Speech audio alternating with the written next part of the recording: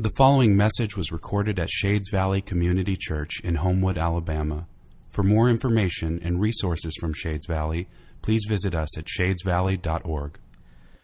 So I'm curious, how many of you drove a few weeks ago to see the solar eclipse? Show of hands. Like you drove to get into the path of totality. Yes, me, my family, we were right there with all of you crazy people. My parents live in Columbia, South Carolina, which is right at the end of the totality path. So my family, along with the Coreys, which if you don't know, we have 4 children, and so do they. So we loaded up 4 adults, 8 children, in 2 vans to drive 12 hours, spend 1 night, all to see something that would last 2 minutes. And it was totally worth it. But like if you, and you know that if you saw it, but if you did this, you're familiar with these super stylish things that are called eclipse glasses. And basically, you had to wear in order to keep the sun from melting your eyeballs out of your face and it resulting in like the end of the Raiders of the Lost Ark kind of thing going on. And that's a reference for all of you that grew up with me. College students won't get that one. All right, so in order to look at the sun, you had to look through these special lenses. And what you saw was really cool, but you weren't in actuality seeing the eclipse, what it actually looked like. You couldn't do that. You look at it unfiltered, it would blind you. You had to see an image of the eclipse filtered through a lens. Only during the 2 minutes of totality could you remove your stylish eclipse glasses and behold the glory of what was actually happening. And I don't have words that can capture beauty like that. The Gospel of John aims to show us the glory, the beauty of Christ.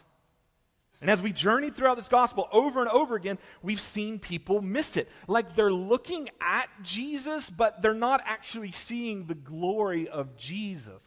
Why? I believe it is because they are looking at him through their own special lens. They're getting a filtered image of Christ, not the actual thing. They're looking at him through lenses of what they think the Savior should look like. They're looking at him through the lens of what they think it means for Jesus to be the coming king. They look at him through their lens, and as a result, they don't actually see him as he is. They're blind to that. Like, if they could just remove the lenses of their own perceptions, of their own prejudices, then they would be able to behold the actual glory of Christ. We don't have words to capture beauty like that. This is what I think we see unfolding, what I think we see happening rather explicitly in John chapter 12, verses 12 through 19 that we just heard read.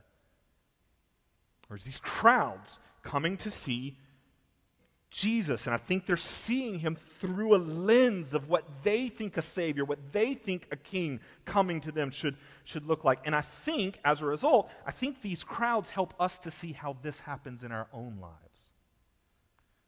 Because, the reality is that all too often when we look at Christ, we look at him through our own lenses, our own perceptions, our own prejudices. We do this all the time. We don't just do this with Christ. We do this kind of thing in all of our relationships. So when I first got married, I constantly, I don't do this anymore, surely. I constantly, that's major sarcasm, constantly looked at Holly through my lens of what it meant to be a wife.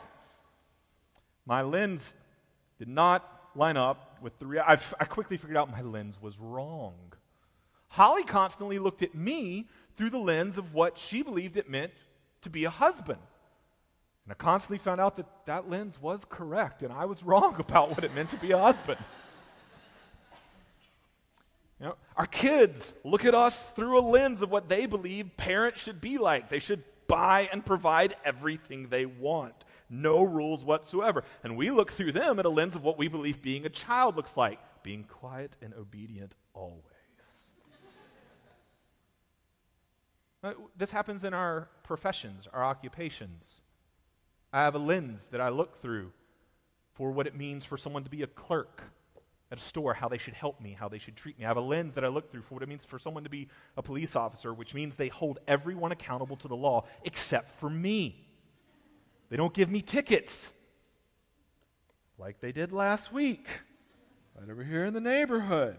The speed limit apparently is 25 through the whole neighborhood, people, not just school zone. Okay, I'm going to get off of that. I got to move on.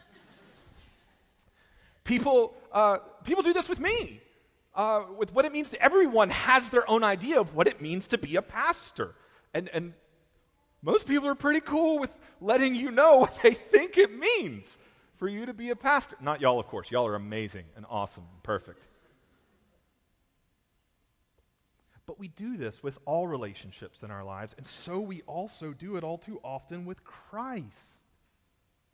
So what I want us to do is let's look at this text together and let's see the lenses that lead these people astray. The lenses that lead us astray. And let's see if the Holy Spirit won't use the truth of this word that he inspired. Let's see if he won't use that truth to pry our lenses off of our face and replace them with ones that bring clarity to who Christ actually is. I think that's what he does through the word. He renews our mind. He renews and transforms the way that we see things, including the way that we see Christ. So, that's our goal. Let's begin together. John chapter 12. We're going to start in verses 12 and 13. It says, the next day, if you were with us last week, you saw Jesus in the city of Bethany. He had his feet anointed by Mary with some precious perfume. This is the day after that. So, the next day, he's leaving Bethany. He's headed to Jerusalem, 2 miles away. And the large crowd that had come to the feast in Jerusalem heard that Jesus was coming to Jerusalem. So, what did they do? They took branches of palm trees and went out to meet him, crying out, Hosanna. Literally means save now. It's like a prayer. Please save us, bring salvation. Hosanna. Blessed is he who comes in the name of the Lord, even the King of Israel. So, we are at a turning point in the Gospel of John. I've been warning you that it's coming. The past couple of weeks have been a transition for us, but today we actually make the turn. And it's a turn towards the cross. You can feel the turn even in the pace of this gospel. So far we've been through chapters 1 through 11, and 1 through 11 have covered a nearly 2 to 3 year period. 11 chapters, 2 to 3 years of Jesus traveling, teaching, working miracles. The rest of this gospel, nearly half of it, focuses on a single week. You feel the turn, the shift, the slowing down of the pace? And that week that John's going to focus on begins right here in chapter 12 and verse 12. The next day, the first day of the week, Sunday, we begin this week known as Holy Week. We often refer to what we see right here in these events as Palm Sunday because of the waving of the palms. This is where our week begins, with Jesus headed into Jerusalem, and he's headed there, we know, to die. He highlighted that for us even just last week as Mary anointed his feet. He referred to that as being an anointing for his burial. His death is coming. That's why he's going. We've been told already multiple times over that the religious leaders, the Sanhedrin, everybody there in Jerusalem that's in charge wants to kill him. He makes the turn. He heads to Jerusalem to head towards the cross. And so John, our author, slows down so that we might behold the glory of Christ. That's what this whole gospel is about. Like we've called, and we'll continue to call this entire series, Behold His Glory. That's John's goal. And John believes that we are about to see Jesus' glory shine the brightest through the inglorious darkness of the cross. Like the moment that gets darkest is when the glory of Christ shines brightest. He's been referring to it all throughout this gospel as an hour that's coming, an hour that's coming. Next week we're going to hear the hour's here. Jesus in John 17, when we get there, right before he prays, right before he goes to the cross, he prays, and what he prays is, Father, the hour has come, glorify your Son. Like, this is the pinnacle, the point to which John has been heading. Christ lifted up on the cross for us to behold his glory. It doesn't look like glory, does it? It's the most shameful death that was in existence in the ancient world, in first century Roman world. It looks dark and inglorious. And John wants us to see the brightest glory of Christ shine through it. He doesn't want us to miss it. The crowds in chapter 12, right here as this week begins, they're missing it. We're going to see how. But they're missing it, and the question becomes, will we? Or even to press it more home, like in this moment, do we? Do we miss, right now, in our lives, on a daily basis, do we miss seeing the glory of Jesus because we look at him through our own lenses, our own ideas of what it means for him to be glorious? This is what the people in John 12 are doing. They believe that Jesus is coming to Jerusalem to be their Savior. They believe that he's coming to be their King. And they have their own idea of what all that means. You can see it in what they do and in what they say. I want us to see what they think this means. First, see it in what they do. Before Jesus even makes it to Jerusalem, word is getting out that he's headed there. That happens in verse 12. And so as he heads that way, by the time we get to verse 13, the people are going out. They're not even waiting for him to get to the city. They're going out to meet him. This is what a city would do in the Roman Empire. This is what a city would do when a victorious leader was returning from battle. They would go out to meet them, to celebrate that military leader, that king, to celebrate their victory. It's pretty explicit that this is what the people are doing. And I think it's pretty explicit because they don't just go out to meet him, they take something with them. What do they take? Not a trick question, I promise. Palm branches. And date palms grow all around Jerusalem. They take palm branches and they wave these. Palm branches over time had become a symbol of nationalistic pride for Israel.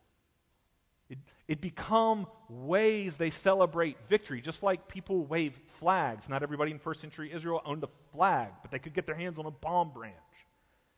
And it became this is like, if you can imagine, like victorious American troops returning to the States and being received with a parade and everybody's standing on the side waving American flags. Like that's the scene.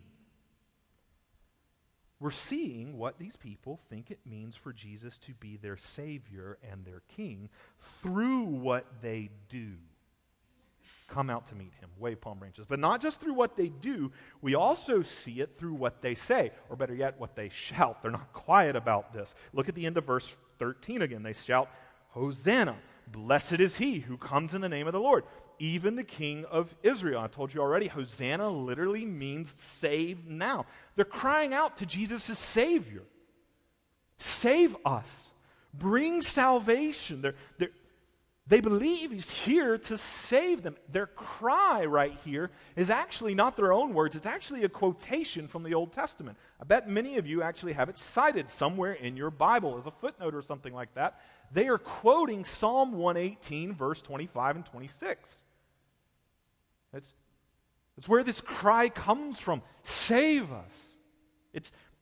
In its original context, if you go back to Psalm 118, it's actually a prayer of blessing to be prayed over someone who's coming up to the temple. So someone who is approaching Jerusalem, it's a prayer to be prayed over someone who's coming to the temple in order to worship.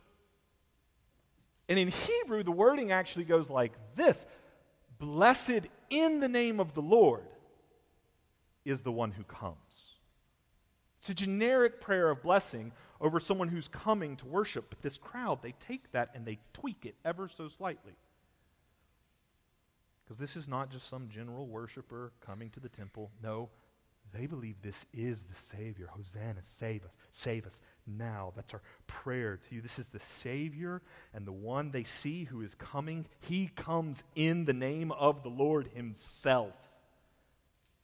Blessed in the name of the Lord is the one who comes. Blessed is he who is coming in the name of the Lord, our Savior, the one who's bringing salvation. And just to make sure we understand what that means, they say something that doesn't come out of Psalm 118. They clarify it for us. They say, blessed is the one who comes in the name of the Lord, even, they add this, even the King of Israel. Like, don't miss what we're saying. Through what they say and through what they do, these people make unmistakably clear. Like if we take everything we just saw and we add it all together, these people make unmistakably clear what their idea is, what it means to them for Jesus to be Savior and King. And it is a purely political idea. What I mean by that is this. First century Israel was not completely independent. They were underneath Roman rulership. The Roman Empire spread all over the world at that point, the known world. They were a subservient kingdom. And what they see in Christ, what's indicated by what they're doing and what they're saying, is that he has come to bring victory over their present oppressors, over the Romans. He's come to save, to bring salvation from tyranny, so that he can be our king. They believe he's come to triumph. That's the reason there are symbols and words of triumph all over what they're doing and saying. That's why they're waving palm branches, why they're coming out to meet him. This is our victorious one who's coming to save us now, to bring victory now, to be our king now. This is why this event gets called the triumphant entry. I'm willing to bet that in most of your Bibles, that's the subheading above this text. It's the triumphant entry. This was their lens for what it meant for someone to be their Savior. They would save them from Rome. It would give them back their true freedom. They would save them in this sense. But this is not why Jesus came. It's not the Savior that he is. He did come to be their Savior. He did come to be victorious. He did come to triumph over their enemies. This is indeed a triumphant entry. But his triumph, his victory, his salvation will look nothing like what they expect. They're blind to the Savior that Jesus truly is because they see him through their own lens. Do we?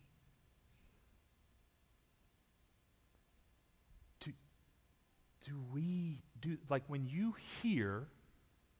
they heard the words Jesus is Savior, they were like, yeah, totally agree with that. Wave my palm branch. When we hear the words Jesus is Savior, we're like, yeah, totally agree with that. Sing my songs, wave my hands. Like we do the same thing they do. But they had a completely wrong picture. Do we? When you hear that term, Jesus is your Savior, what comes to mind? When you hear Jesus brings triumph, Jesus brings victory, what lens do you see all of that language through? Like, what do we think it means for Jesus to save us? Does that mean that he'll save me from my financial woes? Does it mean that he'll save me from my health issues? There are lots of people who believe that's what it means. It's what it means in eternity. In the eternal sense, there is a promised day coming when he saves us and makes us completely new, completes our salvation. We have no more health issues. We bask in the riches of the glory of God forever. Is that what it means? Like right here, right now? I always wonder, like people who that's their theology, that's their belief, that for Jesus to be Savior means he always saves me from my current health issues. I always wonder what happens to their faith on their deathbed. I want you to have a faith that stares death in the face and doesn't see it as an enemy who's about to conquer you, so Jesus needs to conquer it and keep you alive. I want you to stare death in the face as an already defeated enemy so that you can say, bring it, your game. That's the kind of faith I want to have. Does Jesus being Savior mean He's going to save me from these kinds of things? Does it mean that He'll save me and everyone I know from every disaster that could befall us? We've seen a lot of disaster befall a lot of people over the last couple of weeks. The devastation wreaked in Houston. Most of y'all know that I was born in Texas. I got tons of family in and around the Dallas area. Some down around Houston, and they're safe. They're good, but not everyone they know is. Like, is this our concept of what it means for Jesus to be Savior? Nothing bad will ever enter into my life. And if that's the concept, then what happens when Jesus doesn't turn out to be the Savior we expect Him to be? I think what happens is similar to what happens with these people, because Jesus is not going to turn out to be the Savior they expect Him to be. They are going to grow angry. Is this not what happens with us? When Jesus doesn't save the way we expect Him to, we get angry. We get bitter, like He's broken a promise, and yet the only promise that we have is that in this world we will have tribulation. But take heart, I have overcome the world. He's with us. These people, when He's not the Savior they want Him to be, they grow angry, and by the end of the week, the people who waved palm branches will be calling for the waving of whips. The people who shouted Hosanna will cry out, crucify Him. They are blind. They're blind to the Savior who Jesus truly is because they see Him through their own lens. And not only that, they're not just blind to the Savior that Jesus truly is, they're blind to the King that Jesus truly is.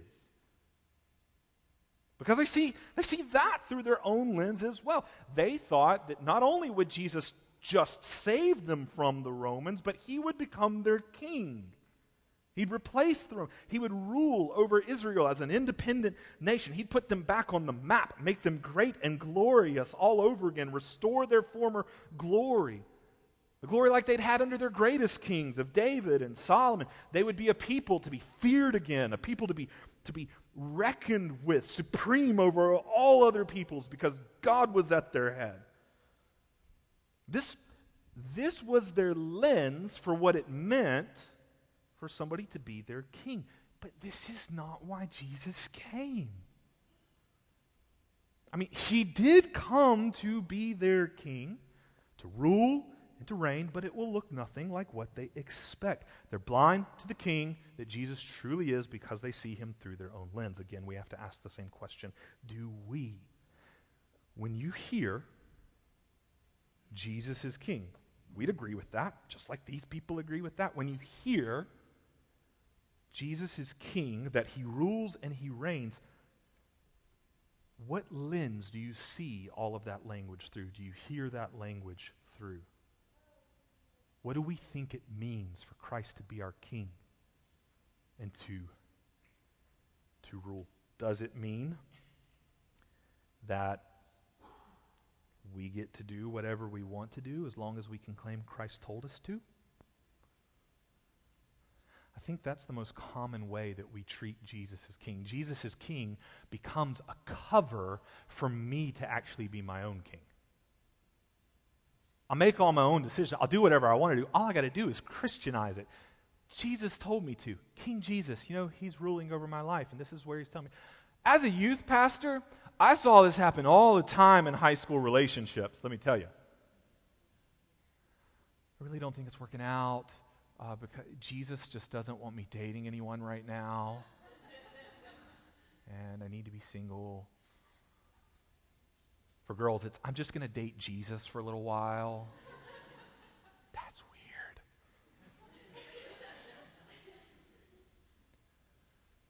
I only did that once as a teenager. Once. This is my public confession. I repent in dust and ashes. I loathe myself. And the thing is that we can laugh when we talk about, nobody can argue with my decisions because King Jesus told me to. We can laugh at that when it comes to like high school breakups, but what about when it comes to marriages? in 16 years of ministry, I've had so many people sit down, not here, this has not happened to me here, I mean that, that's truth. I've had so many people sit down with me and tell me that Jesus told them to leave their spouse for another man, for another woman.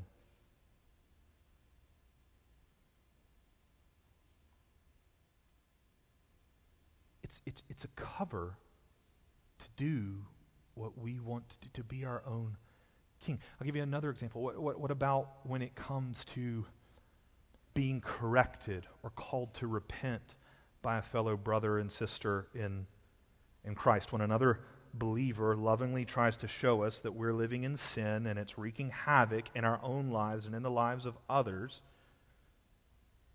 I've seen so many people in that situation respond to correction by saying, I've prayed about this, I've prayed about what I'm doing, I've prayed about the situation that I am, and God and I are good. Like, who are you to judge me? Matthew 7:1, brother, back up. It's not what Matthew 7:1 means. It says, judge not lest you be judged. We can talk about it later. And they accuse others of being judgmental, and they end up leaving the church and shutting out anyone who could possibly call them to repent because they have King Jesus on their side. I've done this. A decade ago, I was ready to be done in ministry. I was looking for a door out. And I have no marketable skills, people.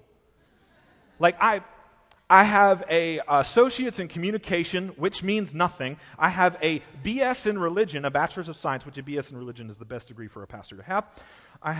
Some of y'all will get that joke later. All right? And then I've got a master's of divinity. Like, I'm literally qualified to do nothing but this. And I was done. And I was looking for a way out. True story. Ask my wife. I told my parents, her parents, everyone who would listen, that Jesus had called me to be a tattoo artist in Nashville, Tennessee. That is a true story. I had a friend who worked at a tattoo shop on Broadway. It's not there anymore. It was called Billy Joe Tattoos. And I was going to go, and I was going to be an apprentice there. I told him I was coming. And I had people in my life who would sit down, and it wasn't the tattoo artist thing. If you're a tattoo artist, that's great, that's fine, wonderful, whatever. I'm not talking about that like that's a problem. The sin for me was I was running from God. I was running from where He had called me to be and what He had called me to be doing. And I had people who came and sat down in my life and called me on the carpet about that and called me to repent. And I would try to push them back with this whole Jesus told me. And He gets to rule and reign in my life. And they would use Scripture to correct me and to correct the way I was going about things and to correct certain things I was saying. And I would push back. Praise God. He broke through and brought me to repentance, or I wouldn't know any of you. I'd also have a lot more tattoos. They're expensive, though. But we do this. We have our own idea of what it means for Jesus to be king, and usually it's just a cover for our own kingship of our own lives. The crowds, like the crowds in John chapter 12, were blind for what it truly means for Jesus to be king because we're seeing Him through our own lens, and we miss beholding His glory. We settle for a lesser glory. Jesus wants us to see what it actually means for Him to be Savior and King, because it's greater. It's greater than anything that we could make those words mean. He wants these crowds in John 12 to behold His glory, for them to actually see what it means that He is the Savior, King. And so, what Jesus does in verse 14 is He makes a move. He makes a move to pry off these false lenses that these people see Him through, so that they might actually see Him for who He truly is. So they might actually see His beauty and His glory that our words just can't capture. See the move He makes with me. Verses 14 to 16. And Jesus found a young donkey and sat on it, just as it is written, "Fear not, daughter of Zion, behold your king coming." You hear that? Behold your king coming, sitting on a donkey's colt. His disciples did not understand these things at first. But when Jesus was glorified, in other words, after he had been crucified, buried, resurrected, when Jesus was glorified, then they remembered that these things had been written about him and had been done to him.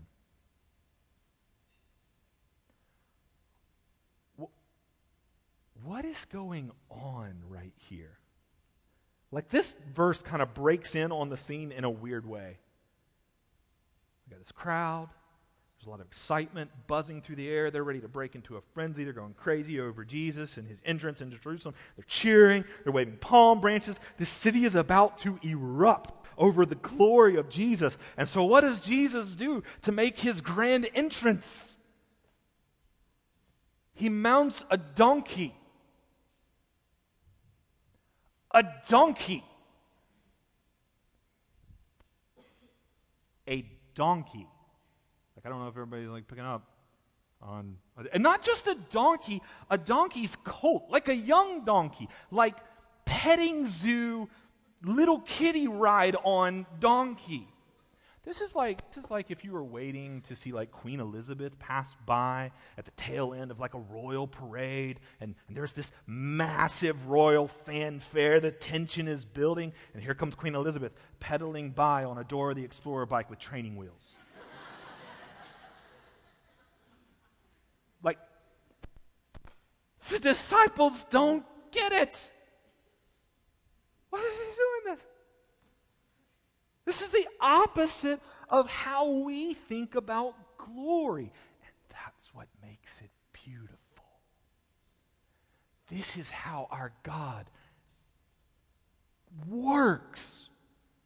We see that through the life of Christ from the moment he's born. He's born in a stinking manger. I mean that literally, stinking manger. And from the manger to the cross, at every point in between, this is how Jesus reveals his glory.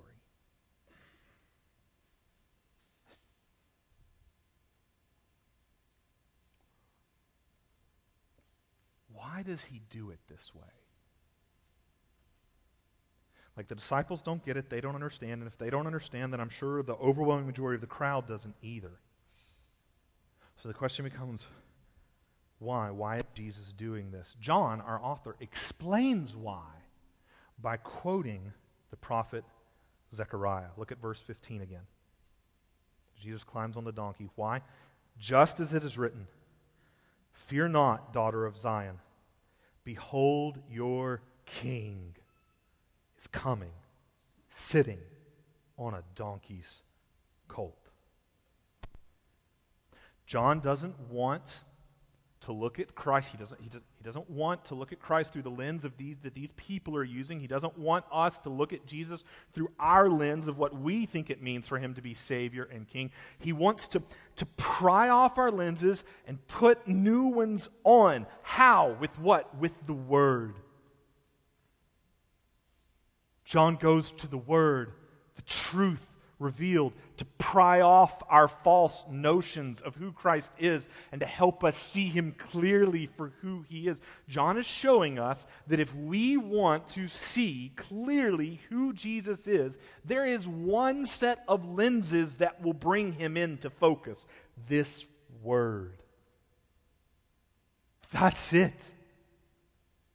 We go outside this, we can all make up our own version of Jesus.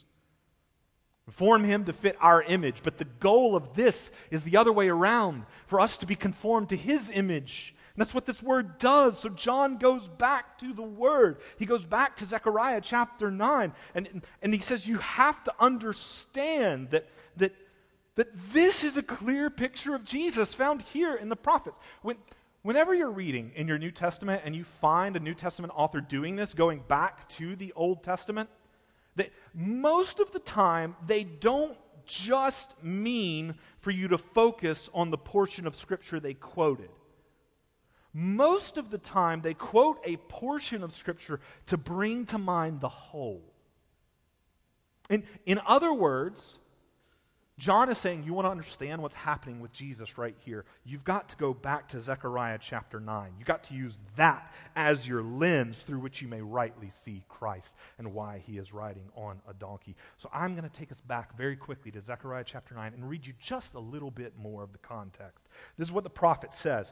Rejoice greatly, O daughter of Zion. Shout aloud, O daughter of Jerusalem.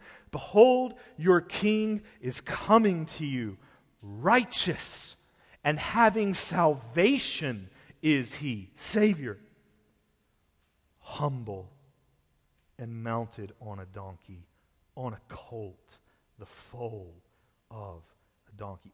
Why is Jesus on the kiddie ride donkey's back? To show us what kind of king he is and what kind of salvation he brings. He is a humble king. He's not riding into town in some way that boasts of wealth or power. No, quite the opposite. He's not on a war horse. That's how kings often rode into town, showing their power, showing the victory that they were bringing. They rode on a powerful war horse. Kings would ride occasionally on donkeys, but only in times of peace. These people are expecting Jesus to come being a warlord savior, and he comes riding on a donkey as a king of peace. This is exactly what the prophet Zechariah continues. This is what he goes on to say. Read you just a little bit more. Humble and mounted on a donkey. And I, this is God speaking, I will cut off the war horse from Jerusalem, and the battle bow shall be cut off, and he shall speak peace to the nations. His rule shall be from sea to sea, and from river to the ends of the earth. As for you also, because of the blood of my covenant with you, I will set your prisoners free. John wants us to bring all that to bear on what's unfolding with Christ. Christ is coming, bringing a salvation of peace that's going to extend to the ends of the earth. How will he do it? Zechariah seems to indicate that somehow he's going to do it through a covenant of blood. Somehow, through a blood-sealed promise, Jesus will set free people who are now prisoners, and they shall have peace with him as their king. Somehow Jesus will be this kind of Savior King. How? I think John tells us how. Look at verse 16 again. His disciples did not understand these things at first. But when Jesus was glorified, after he died, was buried, raised from the dead, and they have the full light of the gospel, when Jesus was glorified, then they remembered that these things had been written about him and had been done to him. When Jesus was glorified, death, burial, resurrection, after that, they got it. They could look back and understand. They could look back through the lens of the gospel. This is what John is showing. John is showing us that if we want to be able to clearly see who Jesus is, there is one set of lenses that will bring him into focus. The gospel, Old Testament, New Testament, together, the gospel. He's pointed us back to the Old Testament word, and he's pointing us forward to its fulfillment in the gospel. These are the lenses, like a pair of glasses, Old and New Testament together, that give us clarity to see our Savior King. Without the Old Testament, we got no clue what this donkey business means. Y'all can all quote that. That's tweetable. Without the Old Testament, we got no clue what this donkey business means. My pastor. Hashtag. Like, without the Old Testament, we don't see, but without the gospel, without the completion of Christ's death, burial, and resurrection, we can't put all the pieces together. John is showing us all of this comes together to give us a clear picture of what it means that Jesus is our Savior King. When seen through the gospel, Old and New Testament, what does it mean that Jesus is Savior?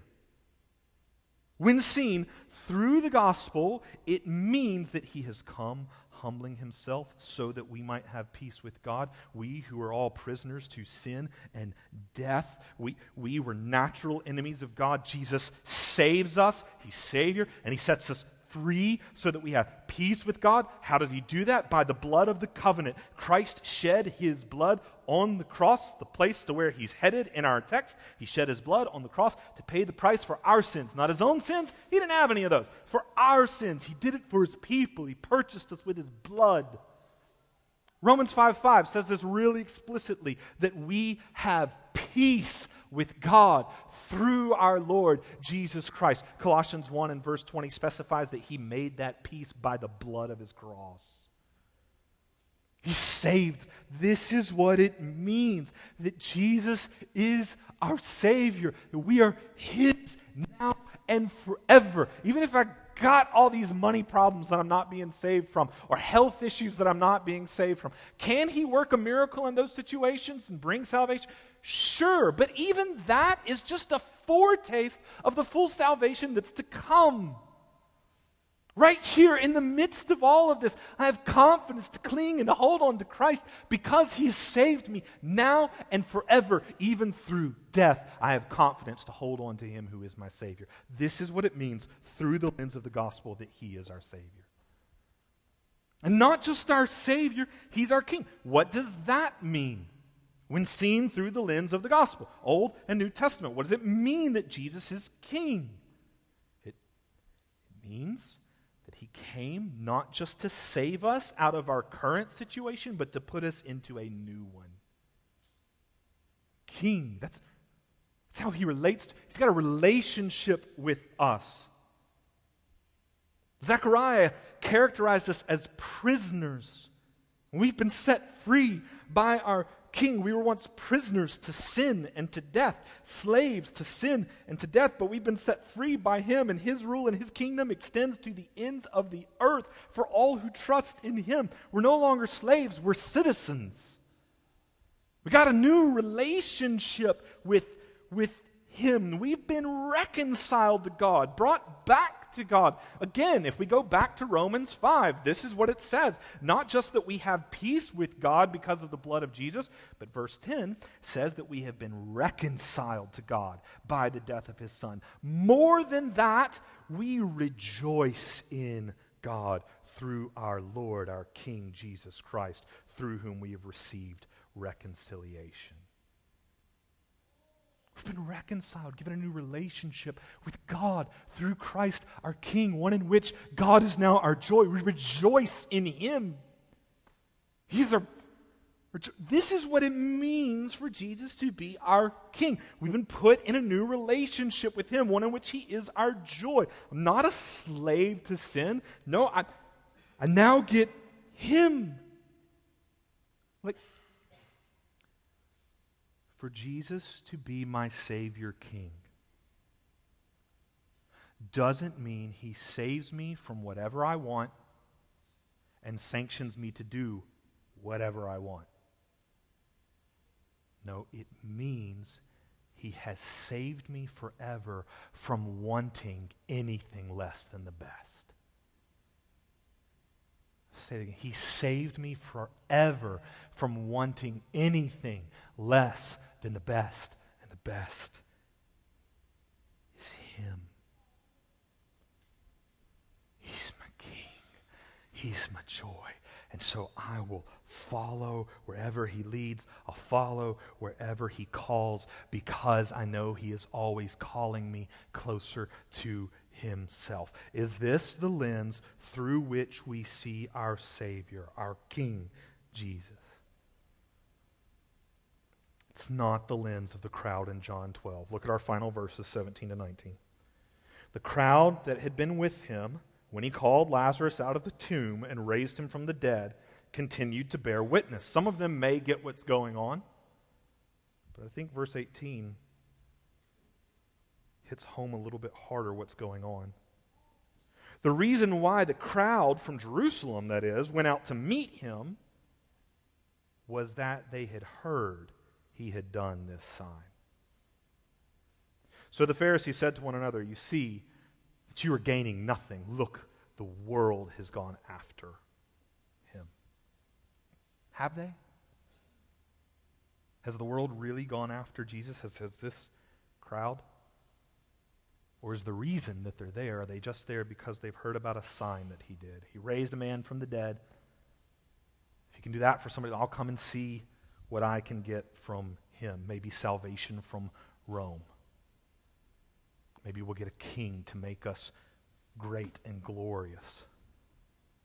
And when they don't get it, we will watch their love turn to hate. These crowds, they will not follow Jesus to and through the cross. They will put him on it. Because they didn't actually want him. They wanted their version of him, their perception of him as Savior King through their lens. This is the fate, what we're seeing right here. It's the fate of all who see Jesus through their own lens. When he doesn't turn out to be the Savior or King that we want, our love will turn to hate. But, right here at the end, hear the good news of the gospel, shades. But if we see him through the lens of this gospel, if we see the glory of what it means for him to be our Savior and our King, that he saves us from wanting anything less than the best, and the best is himself. If we see that and the beauty of that cannot be put into words, then we will follow him wherever he calls, even if he calls us to a cross, because he will be calling us to himself, and that's what we want. Make no mistake, shades, in the Gospel of John, we've made a turn towards the cross.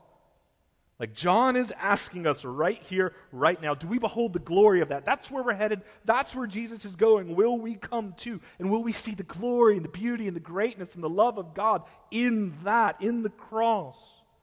Christ's brightest glory shining through the inglorious darkness of the cross. Do we behold that as the glory of our Savior King? Will we lift up our hands like palms and lift up our voices in song to celebrate this true victory? Jesus has come to triumph. Do you see it? Do you see what it truly means for him to be our Savior and our King?